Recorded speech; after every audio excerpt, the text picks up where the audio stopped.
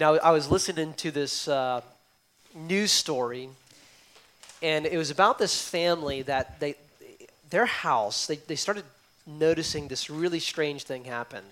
The first time it happened, I was like, that was weird why that took place. Somebody knocked on their door thinking that they had their iPhone because there's this handy feature now, Find My iPhone. So, if you want to locate your device, it's somewhere deep within your mattress, or it's at your friend's house or whatever. Pull it up on another one. Of course, this is your parents' favorite technology to stalk you and find out where you are as well. But people were opening up the Find My iPhone app, and it was telling them that their device was at this particular family's house.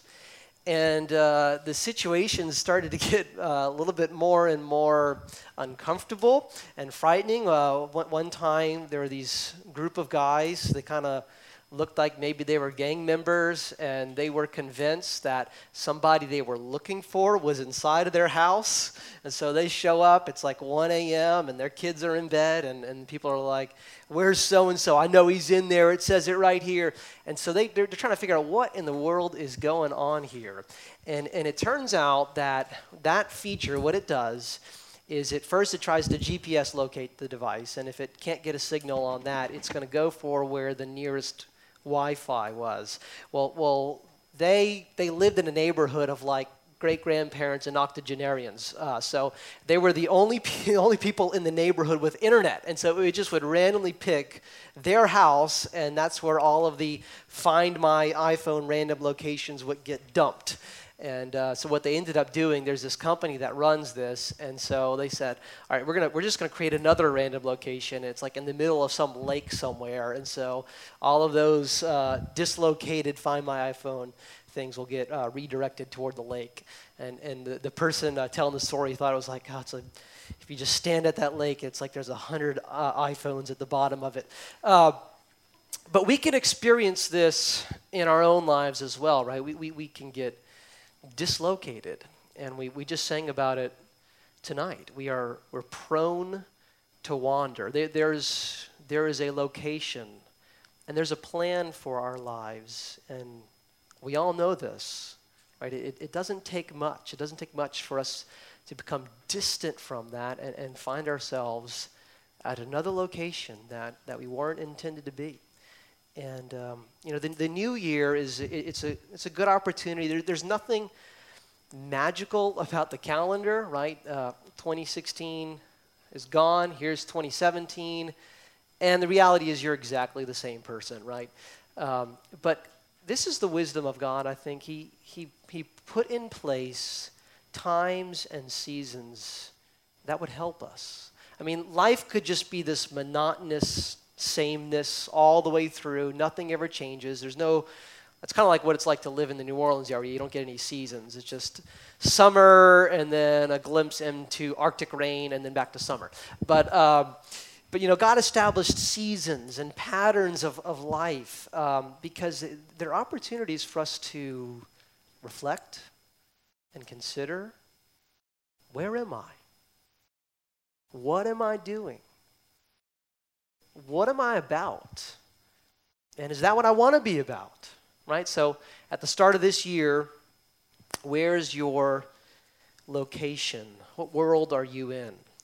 And do you have desires for this year? Are there aspirations? Are there resolutions that are stirring inside of you that you hope to see and experience for this year?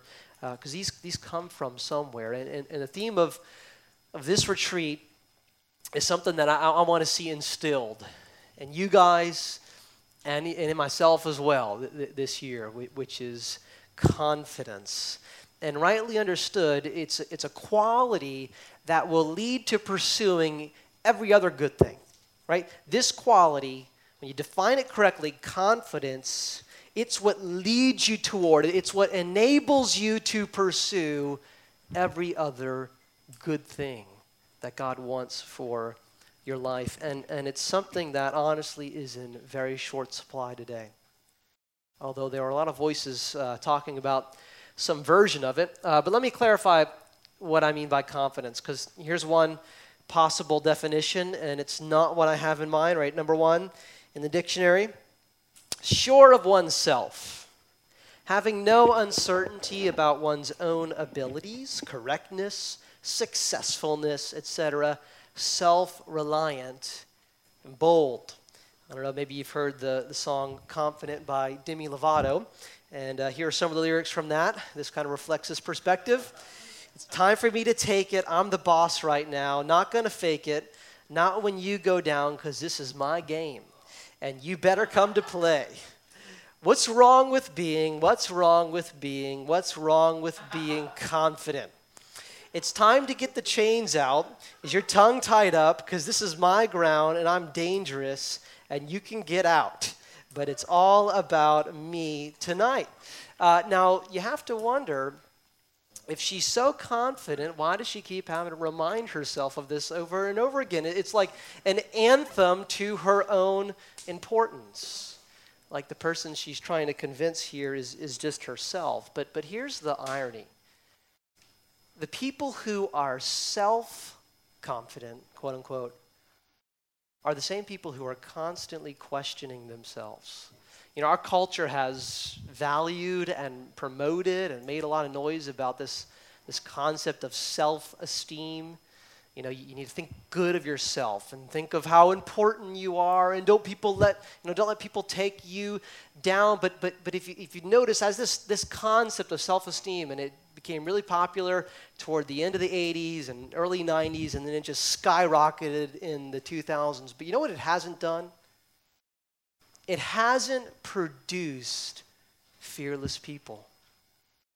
In fact, by and large, you just watch the passing of generations. I think it's produced a lot of terribly afraid people, because if you're looking to people, you know, for how to esteem yourself, then what happens is it's like you get caught in a house of mirrors.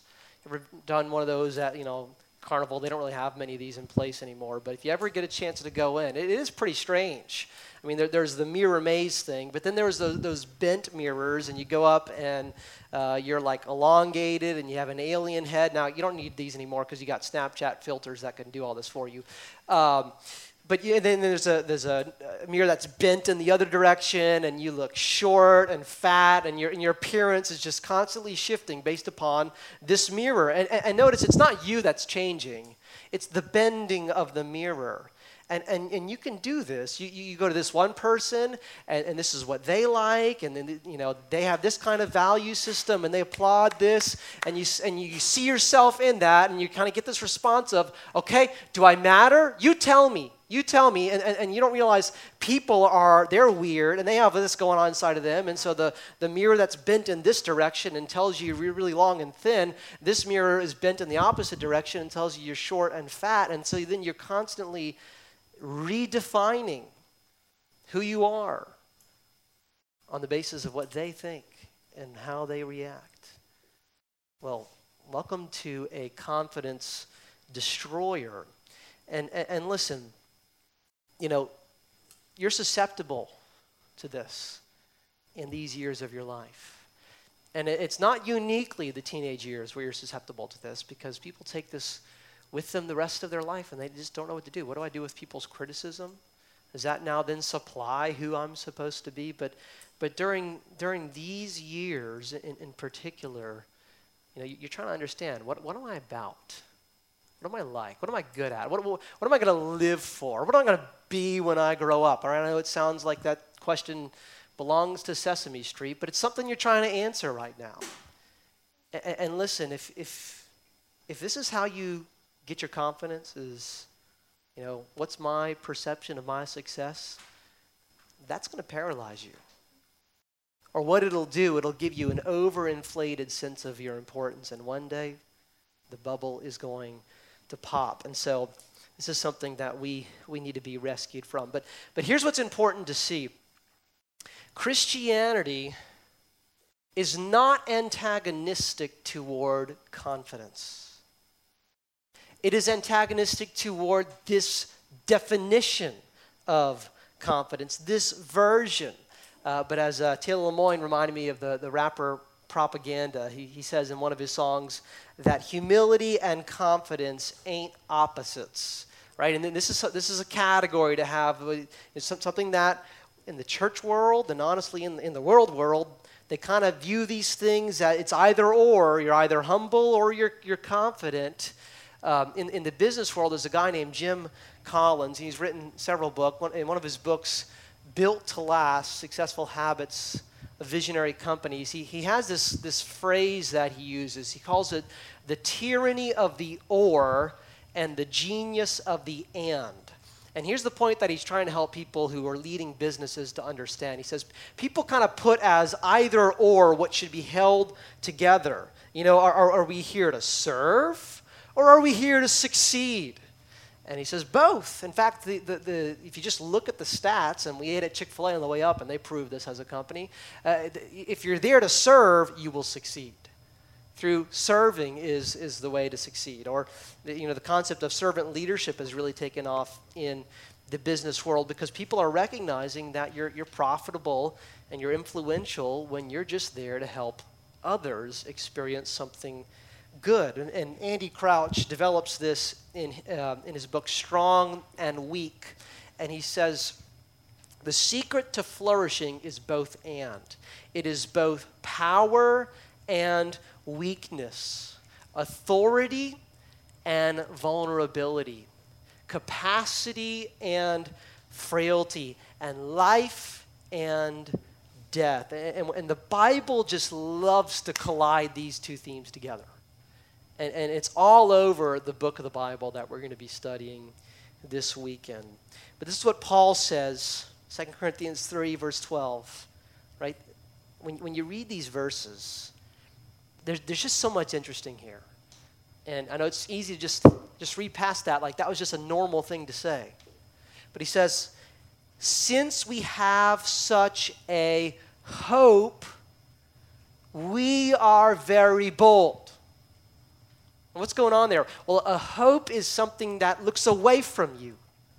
A hope is not about you. It's about taking your hope and placing it in something big and something significant outside of you. And he says because of that posture makes you very bold, right? And you get that from that second definition in the dictionary of the word confidence, full of conviction, having strong belief or full assurance. And the biblical word that describes this looking away from self-reliance and acting with bold certainty is the word faith. And the word confidence, right, it comes from the Latin phrase con fide, with faith. And then you're wondering, why did I do that with the graphic, right? Why take the parentheses and all that mess? Well, that's to help you remember and to help you see here that this word, we get our English word from the Latin phrase to act with faith. And we get our English word confide from this as well. When you confide in someone, because to be confident means that you trust something. You're sure about something. There's a perceived security and certainty and safety in something or someone that leads you to act in a particular way. Now, that can be in yourself or that can be in someone else.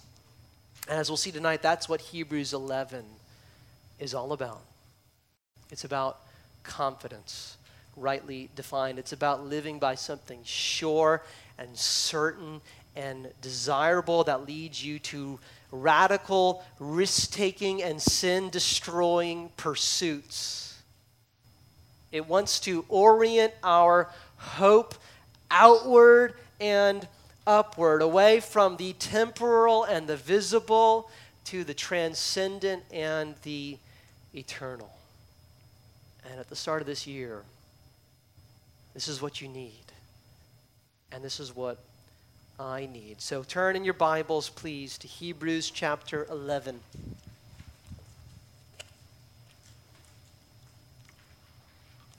And we're going to develop 3 sessions together from this chapter. They're titled Confident in God's Reality, Confident in God's Reward, and Confident in God's Resurrection. And this evening we're going to focus on the beginning of Hebrews 11, but I'm going to take us back, so just flip over the page to the end of chapter 10, and you can just kind of feel what's going on here. What's the feel of this book? Why is Hebrews 11 here? And you get a sense of that. Hebrews chapter 10, verse 32.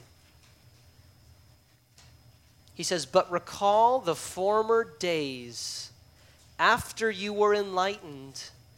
You endured a hard struggle with sufferings, sometimes being publicly exposed to reproach and affliction, and sometimes being partners with those so treated."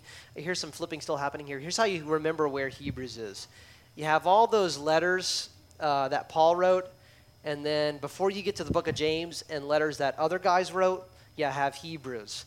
In particular because it's kind of like Paul's stuff, and some people thought he wrote it, but he didn't really, so it's just kind of put right there. So after you've gotten past Paul's letters, you get Hebrews, and then you get James and Peter, and everybody else joins the party after that. But we're in Hebrews 10, and then now verse 34. "For you had compassion on those in prison, and you joyfully accepted the plundering of your property, since you knew that you yourselves had a better possession and an abiding one. Therefore, do not throw away your confidence, which has a great reward. For you have need of endurance, so that when you have done the will of God, you may receive what is promised. For yet a little while, and the coming one will come and will not delay. But my righteous one shall live by faith. And if he shrinks back, my soul has no pleasure in him. But we are not of those who shrink back and are destroyed, but of those who have faith and preserve their souls." And then chapter 11, verse 1, "Now faith is the assurance of things hoped for, the conviction of things not seen. For by it the people of old received their commendation. By faith we understand that the universe was created by the word of God, so that what is seen was not made out of things that are visible. By faith Abel offered to God a more acceptable sacrifice than Cain, through which he was commended as righteous, God commending him by accepting his gifts. And through his faith, though he died, he still speaks. By faith Enoch was taken up so that he should not see death, and he was not found, because God had taken him." I mean, isn't that just an awesome story? I'm not going to talk about that tonight, but Enoch is on the world, and then he's gone because God took him, because he pleased God. And it fits a theme you'll see developed here. But then he says, "Now before he was taken, he was commended as having pleased God. And without faith," verse 6, "it is impossible to please him. For whoever would draw near to God must believe that he exists and that he rewards those who seek him." Let me give us a little bit of insight into what's going on in this book. All right, the book of Hebrews is written to a particular audience. It's to the Hebrews, okay? It's to Jews. Everybody's saying bless you, so you're the most blessed man in the house. It's written to Jews that have come to believe in Jesus, right? So they become Christians, and all of a sudden life has gotten really hard. Now, it wasn't that life wasn't already hard, right? To be a Jew among the Roman Empire was to be kind of barely tolerated, right? Nobody liked you, but they didn't kill you, right? You were allowed to exist, you know? You were allowed to have a business and kind of, manage your life, and you might have to deal with some insults and stuff like that. But you weren't wondering, all right, is everything going to get tanked here? Am I not going to be able to feed my family? Am I just going to show up and people are going to say, we don't do business with you? Well, they were discovering as they became Christians, that reality changed, right? Because the Romans and the Jews, they had kind of had this little back and forth relationship where the Jews said, hey, we're not going to fight you. We're going to accept you ruling over us. And the Romans said, we'll let you kind of do your own religion thing over here. But the Christians, they're the newcomers on the block. And to the Romans, we're like, we don't know who you are. Y'all are weird. Y'all are probably strange. You probably do really strange things. And so there's no reason for the Romans to make the same deal with this new group, that they thought of the Christians. And so all of a sudden, life has become really, really challenging and frightening and discouraging. It's like the ground has just shifted, and what was once normal, and you feel at home here, and you feel like this is a place where I can have a family and maybe give something to my future descendants. All of a sudden, that's been taken away. And in this chapter, in chapter 10, people are showing up and they're plundering your property, right? They're showing up and they're saying, hey, that's mine now. Either because the government's confiscating or just thugs are showing up and taking your stuff because we can get away with that because the Christians they're not in power here. People are ending up in prison, right, in this chapter. You see that here. And so what they were tempted to do is, we didn't have all these same problems when we were just Jews. And so maybe we just kind of can go back and just go back to the whole temple thing and sacrifices. And yeah, we still trust in Jesus. And the book of Hebrews is written to those people, and it's written to convince them, hey, there's nothing to go back to. This is where salvation is. This is where your hope is. This is what is better. This is what God has done in history. All of that was pointing to this. It was a shadow that was pointing to this reality. And you don't want to trade in something real for some shadow, right? So that's why Hebrews is in the Bible. So these people need theology.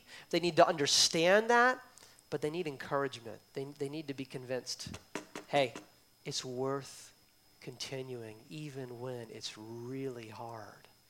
And so he tells them in verse 35, chapter 10, do not throw away your confidence, which has great reward. He says in verse 39, we're not those who shrink back, but of those who have faith and preserve their souls. And then chapter 11 is just this long illustration of what he has in mind. And he begins by describing the nature of faith. In verse 1, faith is the assurance of things hoped for, the conviction of things not seen, right? Those are some interesting words there.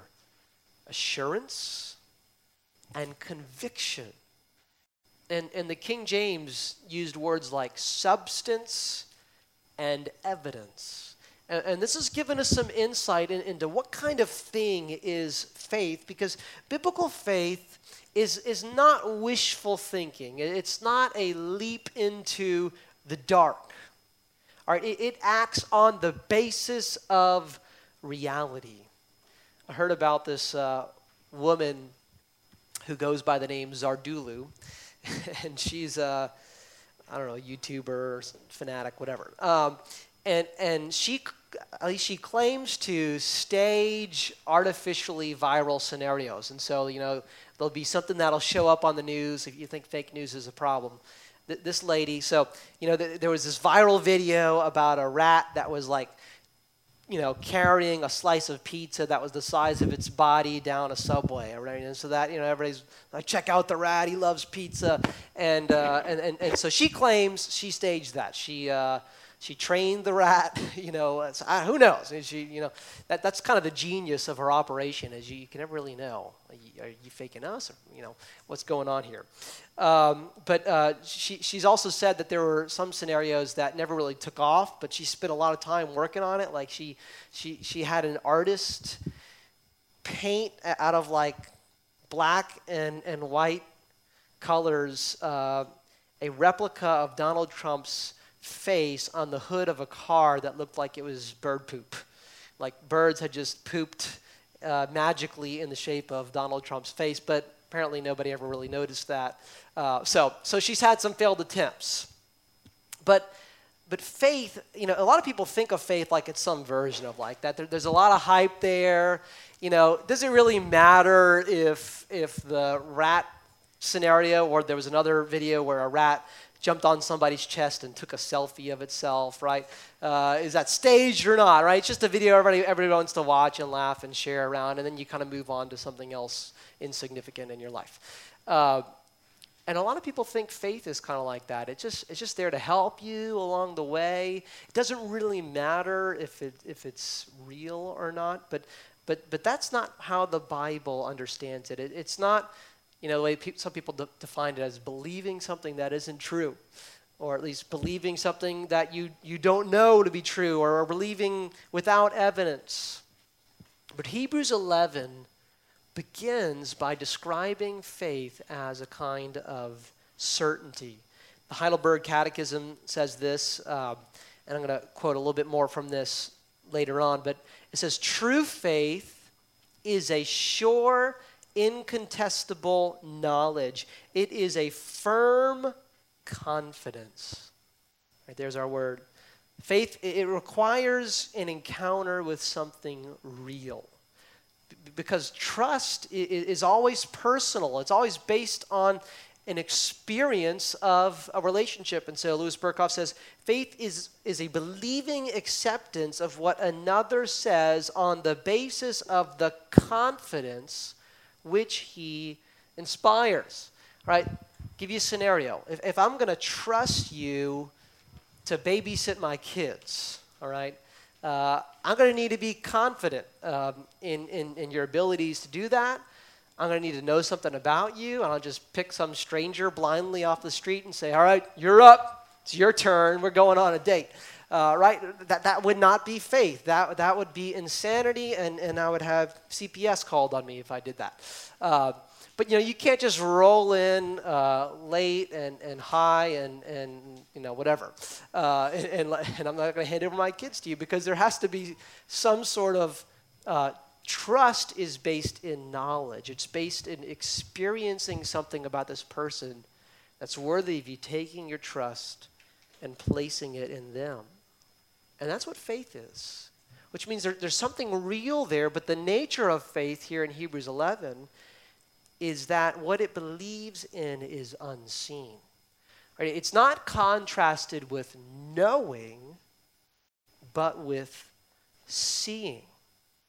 Right? It's the substance of what is hoped for. There's something real, but it hasn't arrived yet in a visible way. It's going to. One day you'll see, but right now you don't benefit from physical eyes.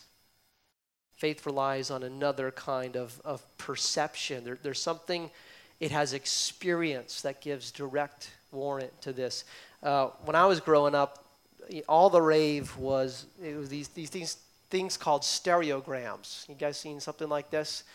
And right now that just looks like a picture of grass. But anyway, you'd kind of put your face up close to it, and then you'd pull it away slowly. And I could never really get them right, but and you're kind of you're told don't look at the image, just look away from it. And as your eyes kind of blur over, a three-dimensional image pops off of the screen, or off of the page. And you can do that. You could pull it up on your phone later and pull it away from your eyes and see the image. So there's something that's really there, but not everybody sees it. You have to perceive it in another way. And that's what faith does. It sees something real in God. I think these things are the reason why a lot of people in my generation needed glasses. What does faith perceive? Verse 6. And without faith it is impossible to please him, for whoever would draw near to God must believe that he exists and that he rewards those who seek him. Right? So two things.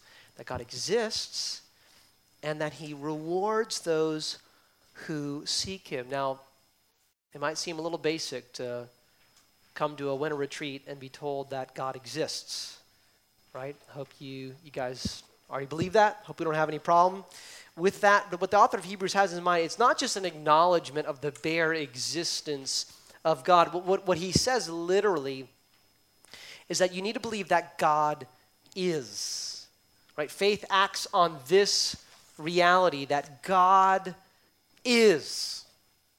And do you guys realize how radical that claim is? God just is.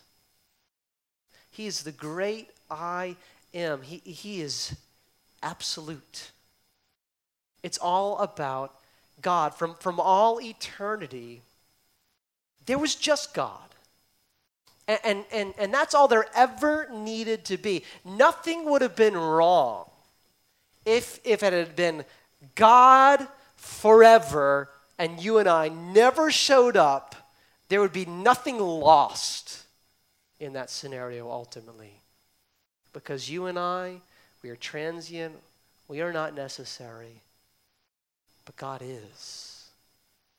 And listen, that should inform how we approach something like this weekend, because God does not owe us the time of day.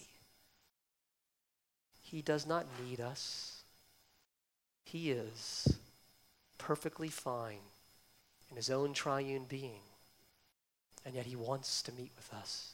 He wants us to draw near. But God is at the center of everything. And there are implications for this.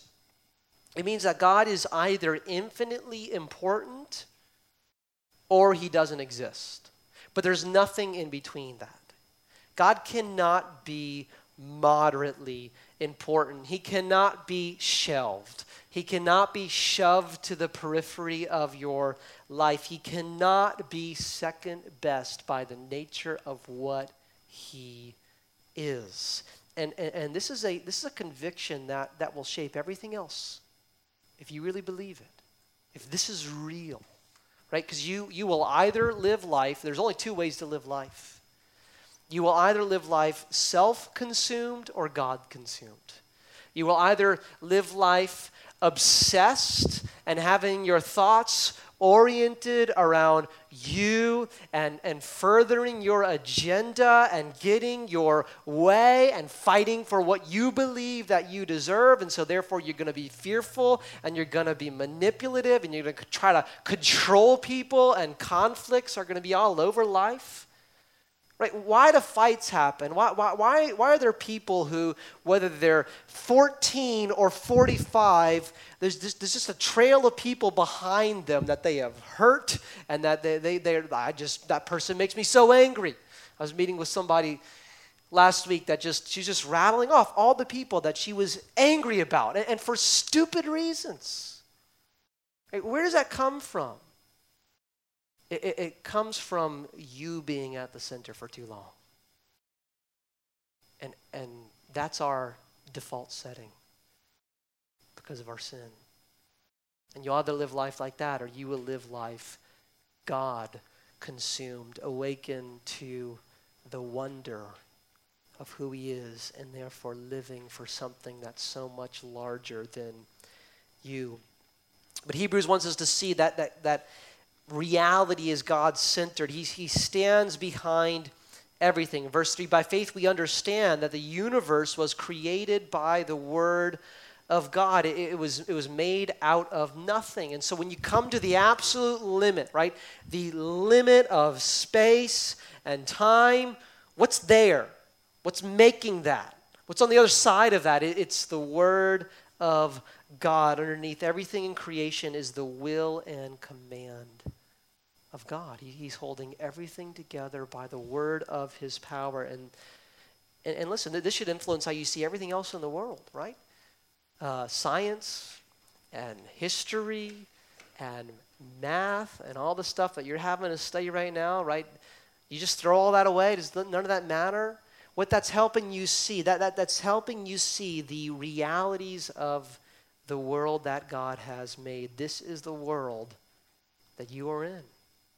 It's the one he owns. And you pick up any fact, you pick up anything that's in existence, and behind that is something of God. John Piper says, all true learning, all true knowledge reveals that we are dependent on God and must depend on him or perish. Knowledge that leads to self-sufficiency rather than dependence on God is not true knowledge, but flawed knowledge.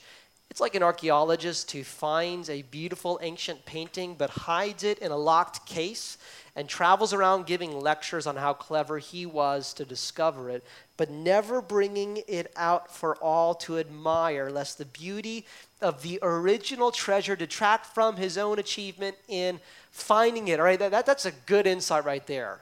And that applies to stuff you learn, right? That some of you guys in here, God's given you a smart mind, an ability to understand things. And if that just becomes the focus, the grades you've made and the people that you've impressed, and there's nothing there that points to God stands behind that. Right? What a waste. Anything that gets your attention, that's amazing and exciting in this life, it's intended to direct you toward him. He says the aim of all knowledge is confidence in God, hope in God, trust in God. God is the beginning and the goal of all education. And so he says in verse 3, so that what is seen was not made out of things that are visible. And so do you see how the Bible argues here? If behind everything you can see is something you can't, the invisible Word of God, letting it be. And guys, moment by moment, you're here because God gives you permission to live. And it's his word saying, be.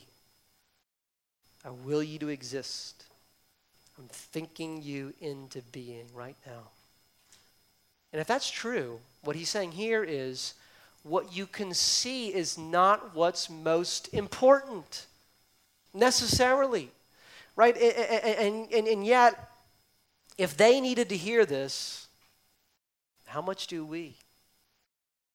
Because it is so easy for us to think that the stuff that we can touch and see and swipe on an iPhone is what really matters in life. That's where we tend to give our attention. We're constantly distracted by what we can immediately access, whether or not it's even going to exist the next day. I mean, stuff that literally expires within 24 hours, that can capture our attention over and over and over again. We're tempted to think that it's the visible world that holds some sort of power for us. That if I can be important in the realm that's seen, in the realm that you can touch and you can feel, that's what's going to make me matter in this world. And listen, I can fall into that temptation all the time. As a pastor, I can give my attention to things like study and administration and organizing games for the winter retreat and, all these things. And those are good things and they should happen.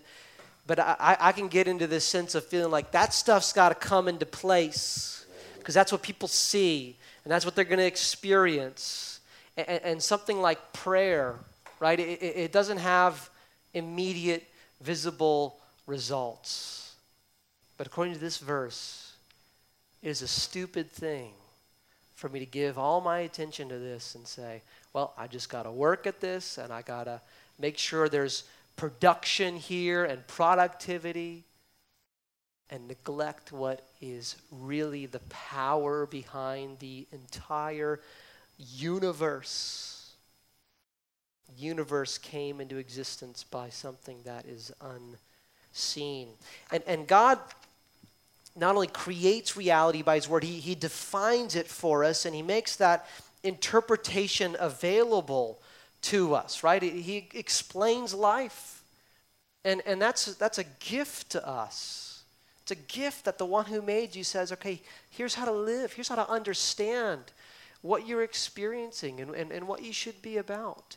And what faith does here, right? Faith takes the word of God and you place your confidence in that over all of the data that competes with it. Right? If that's the data from the culture, look at verse 7 about Noah.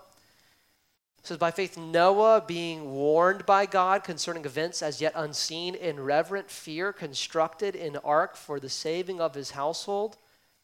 By this he condemned the world and became an heir of the righteousness that comes by faith. Right? A commitment to God's word and what it values will, at some point, it will put you out of step with the culture. Because so much of the culture is opposed to God. And Noah experienced this as well. It says he condemned the world, right? Not in the sense that he held up picket signs and protested and said, you guys are all going to hell, right? That's not what he means. It means he condemned the world by his righteous presence. By the fact that he was there, and year after year he was building an ark, and the people around him didn't even, they know what was going on. There's no reason to believe that. Why in the middle of dry land are you building this humongous boat? And to their unbelief and ridicule, he said, essentially with his life and with 100 years of effort, I'm sticking with what the Word of God tells me is about to happen. And the rest of you can go to hell. That's essentially what this means. I'm standing to God. Paul says in Romans 3, verse 4, let God be true, and though everyone were a liar. Right? Even if you get a crowd of people, and here's an opinion that God has revealed, and one person says, you know what, I don't like that. I'm not for that. I think that's stupid or obnoxious or backwards, right? So you get one voice saying that, and a lot of us can manage that and say, they're kind of weird. Get 5 voices saying that, and that makes us kind of feel like, well, should it really be about this? Collect together 100 voices saying God's opinions are trash. Paul's saying, take all 7 billion people in the world and have them say, God is fake and what he says is stupid. And I'll stare at all 7 billion of them and say, you're liars. Because God is true. Run over the edge if you have to. But I know who's real. Right? That takes confidence. And if you don't have that, if there's nothing in you that resonates that says, that's what I want. Listen, you're going to be tossed about because the opinions change like the weather. And you will shift along with them until you're blown around into irrelevance. So please don't be the kind of people who the latest idea, the latest emotion, the latest hashtag has you questioning, is this really a good idea? So faith takes God's word over the competing data in the culture and the competing data from your own life, right? Does your faith waver with your day-to-day experience? When life goes well, you're content to follow the Lord, but when it disappoints, you get grumpy and you give in to sin. You kind of have this sense of, well, this isn't worth it because life sucks right now, so what's the point of even trying to obey? And sure, I suck too, but that's all right. I'm just going over the edge here.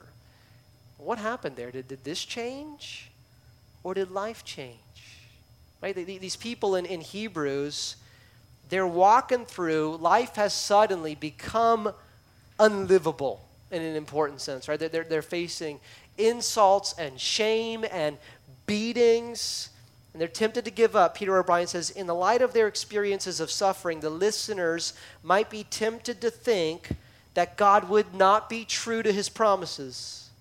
But past experiences of faithful men and women who faced apparently hopeless situations showed that God was wholly reliable and his word of promise could be fully trusted. And listen, I know some of you have walked through some real challenges this year. It's been hard. Family dynamics have been hard. Friendship realities have been hard. And you can become hardened by those hard realities of life. And God wants to protect you from that. And so he's given us this book. Hebrews 11 is here to stir up their confidence and ours. He gives the example of Abraham and Sarah in verse 11. By faith, Sarah herself received power to conceive even when she was past the age, since she considered him faithful who had promised. Therefore, from one man, and him as good as dead, were born descendants as many as the stars of heaven and as many as the innumerable grains of sand by the seashore. And here's the question that I ask. Where's that instinct come from? Where does a couple in their 90s with no natural and visible reason to believe that what God has promised is going to come true, all they have is stars in the sky. They don't have the seen reality of all the children that God has promised to come to them. And they say, I'm going to believe him. Where does that come from? Well, Hebrews says in chapter 5, verse 14, but solid food is for the mature, for those who have their powers of discernment trained by constant practice to distinguish good from evil. When we neglect God's word, his voice becomes a whisper in the midst of the noise. But discernment, it requires constant practice, right? This is the forming of habits. And we do a lot of things out of habit, right? You do some things and you don't even necessarily have to think through the process that's leading to that. It has become so normal as a feature of your life. You'd almost do it without thinking because it's become a habit. But for so many of us, the categories of the Christian life that God is wanting us to pursue, we never really give them the chance to actually become a habit. We never really put in place practices that we say, I'm going to stick with this until it becomes so natural and normal it would be weird for me to do anything else. Right? So what kind of habits does God want to build in you this year? And we'll have some time to consider that tomorrow. But things like Bible reading and intake, right? Over time, you read, you read, you read. You read the next day, you read the day you don't feel like it, you read the day when it's really exciting and so much is happening, you read the other day when it's just the thing to do. And you know what happens over time? Convictions about God's word, the kinds that Abraham and Sarah had, are built in you. You allow it to shape and reshape your thoughts and perspective. We need to meditate on God's word, sing it, delight in it. Other habits give rise to that. Things like I'm going to trim down the amount of time I spend on video games or texting or social media. Right? I've had to rein in some things over the past year. I did this where I just realized it was just too normal for me to pull out a device and check social media, and that was just like this. It became a habit. And it's not a bad thing, but over time, you can only be aware of so many things. And that's like, I'll take your attention now, and I'll take your attention. And the things that God wants to build in us get neglected. Hebrews 6, verse 1 says, therefore let us leave the elementary doctrine of Christ and go on to maturity. Right? Here's the amazing thing. God has maturity planned for your life.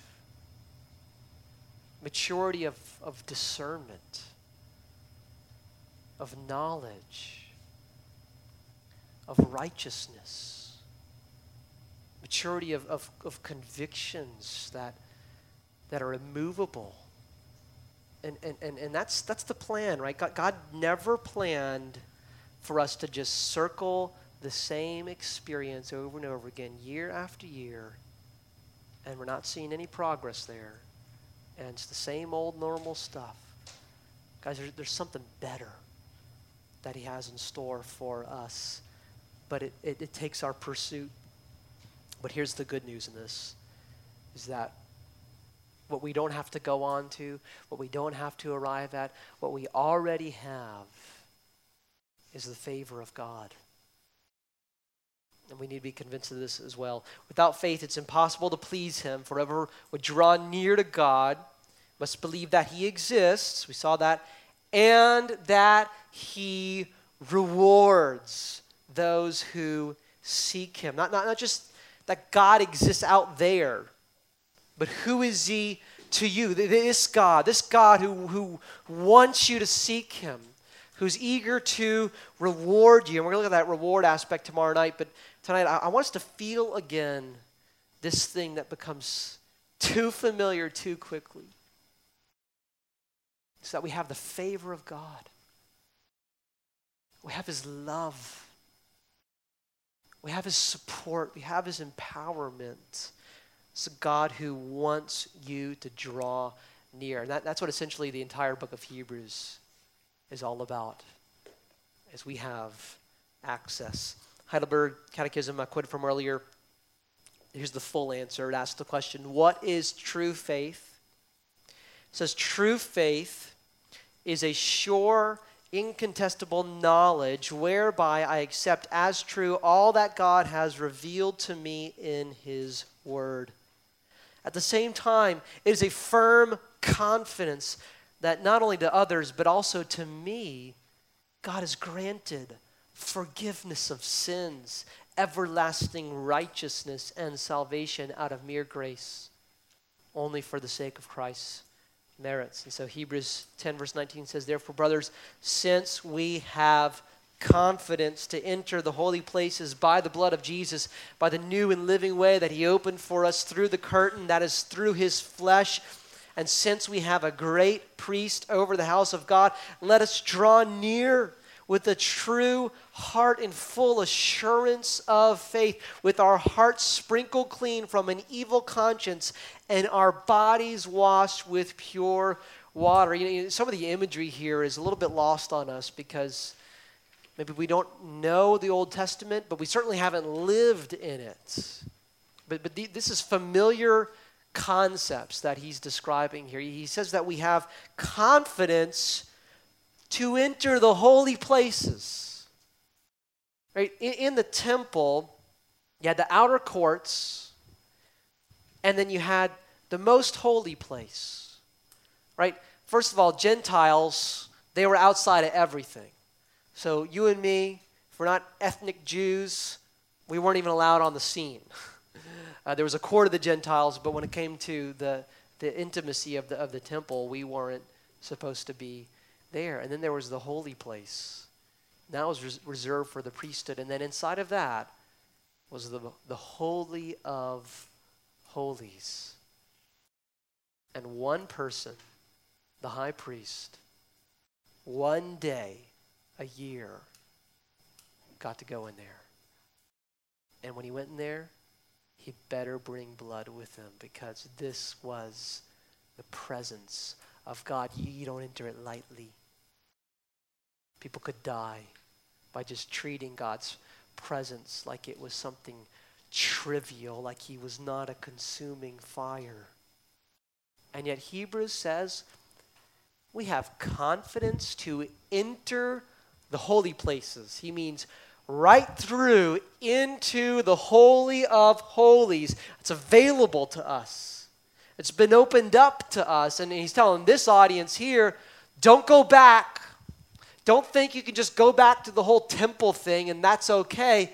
Don't you realize what you'd be missing out on, what God has made available to us, this amazing new covenant reality of immediate access to God. Listen, this has not been available since the Garden of Eden, where Adam and Eve walked with God in his presence, unhindered by sin.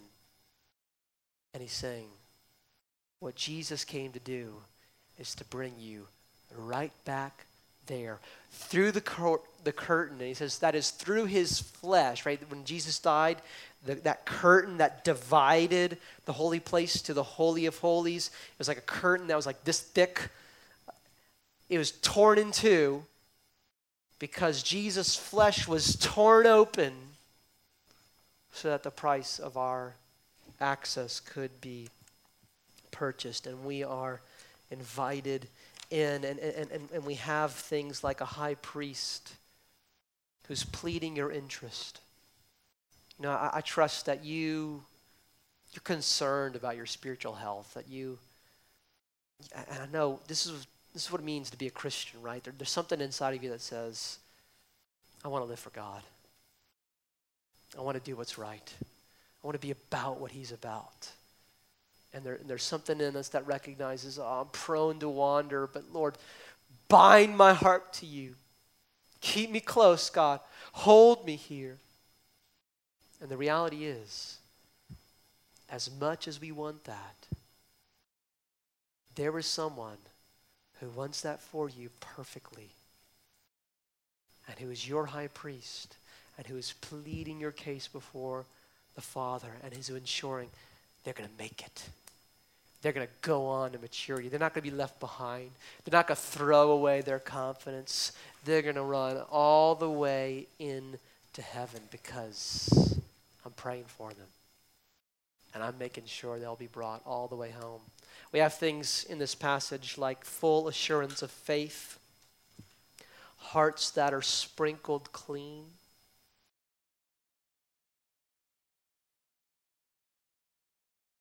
You know, maybe you're aware of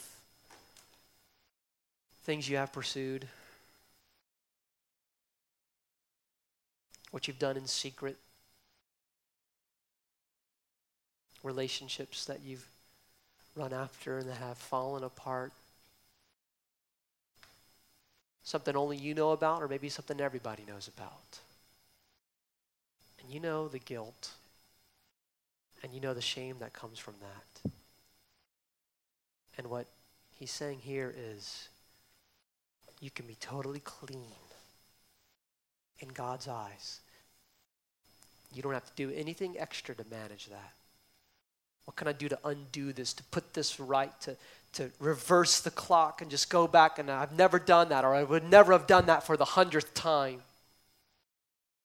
There's nothing about you that manages you being clean before God. It's the death of Jesus. It is his blood. It is his righteousness that he takes and he presents before the Father, and he says, hey, you, with confidence, go to him. Go to him. You're already perfect in his eyes because of what I've done. Doesn't mean we don't need to repent of our sin. We need to do that. But we always do so with the confidence that God loves us. Doesn't think less of us. We're not removed in our standing from him because of what we've done. How we've thrown away things that he's given us. How we've treated him lightly and been obsessed with so many other things than him. We can still be clean. Now, I know, again, like I said earlier, and Eric, wherever you are, bro, you can come back up, man.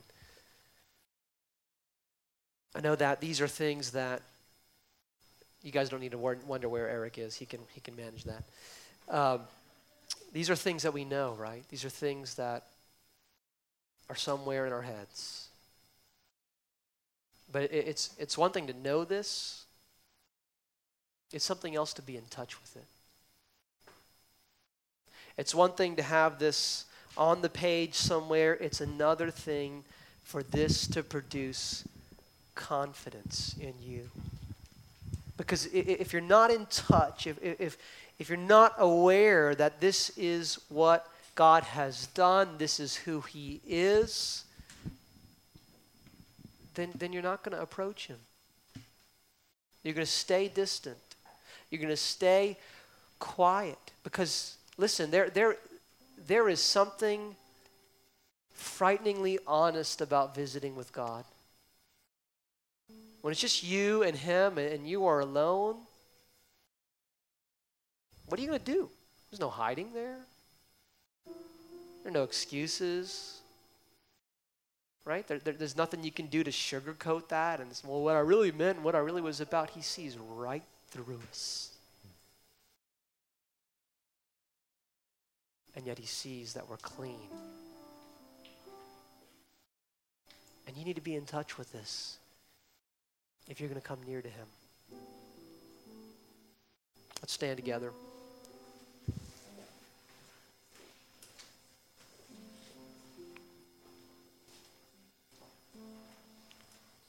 I just want to invite you to consider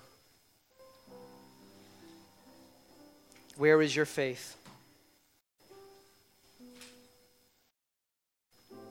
You trust God. Right? Faith is more than just a raw acknowledgement of God's existence and his abilities. It is a pursuit. The one who draws near to God must believe this about him. Those who seek him, it means coming to him and coming with great expectations. Wanting to lay hold of something in him that you need. Is there faith inside of you tonight? Is there a posture of, God, I know you want to reveal yourself to me. I know there's more. There's got to be more than this. There's got to be more than the little thoughts that I have in my head of you. There's got to be more than just the few things that I've experienced and encountered. There's got to be more than just small categories of obedience and large categories of neglect. And God, I'm okay with the fact that I've been dislocated, but I want to draw near to you. I don't want to hide that.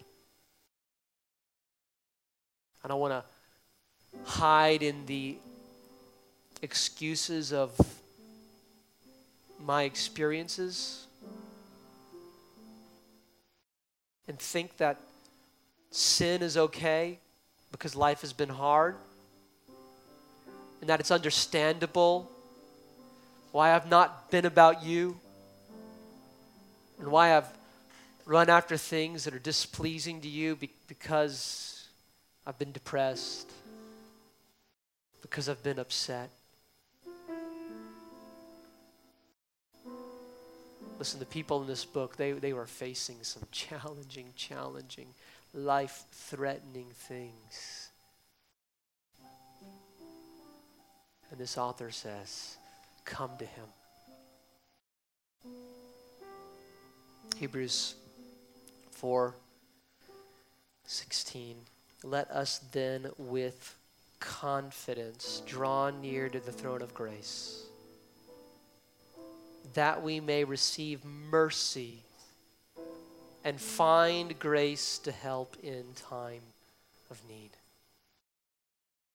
Mercy, undeserved kindness, grace for our needs. So I just want us to do that tonight. I just want to allow you to create some conversation between your soul and God. Allow him to locate you in his universe, the one that exists by his word. Maybe to just put you in touch again with the fact that he's real. And the stuff you see and the stuff you touch, no matter how much it gets your attention, it's not what's most important. He's real. And he loves you. And he wants you to draw near. So let's just visit with the Lord in our own hearts for a little bit. And then Eric's going to lead us in singing tonight.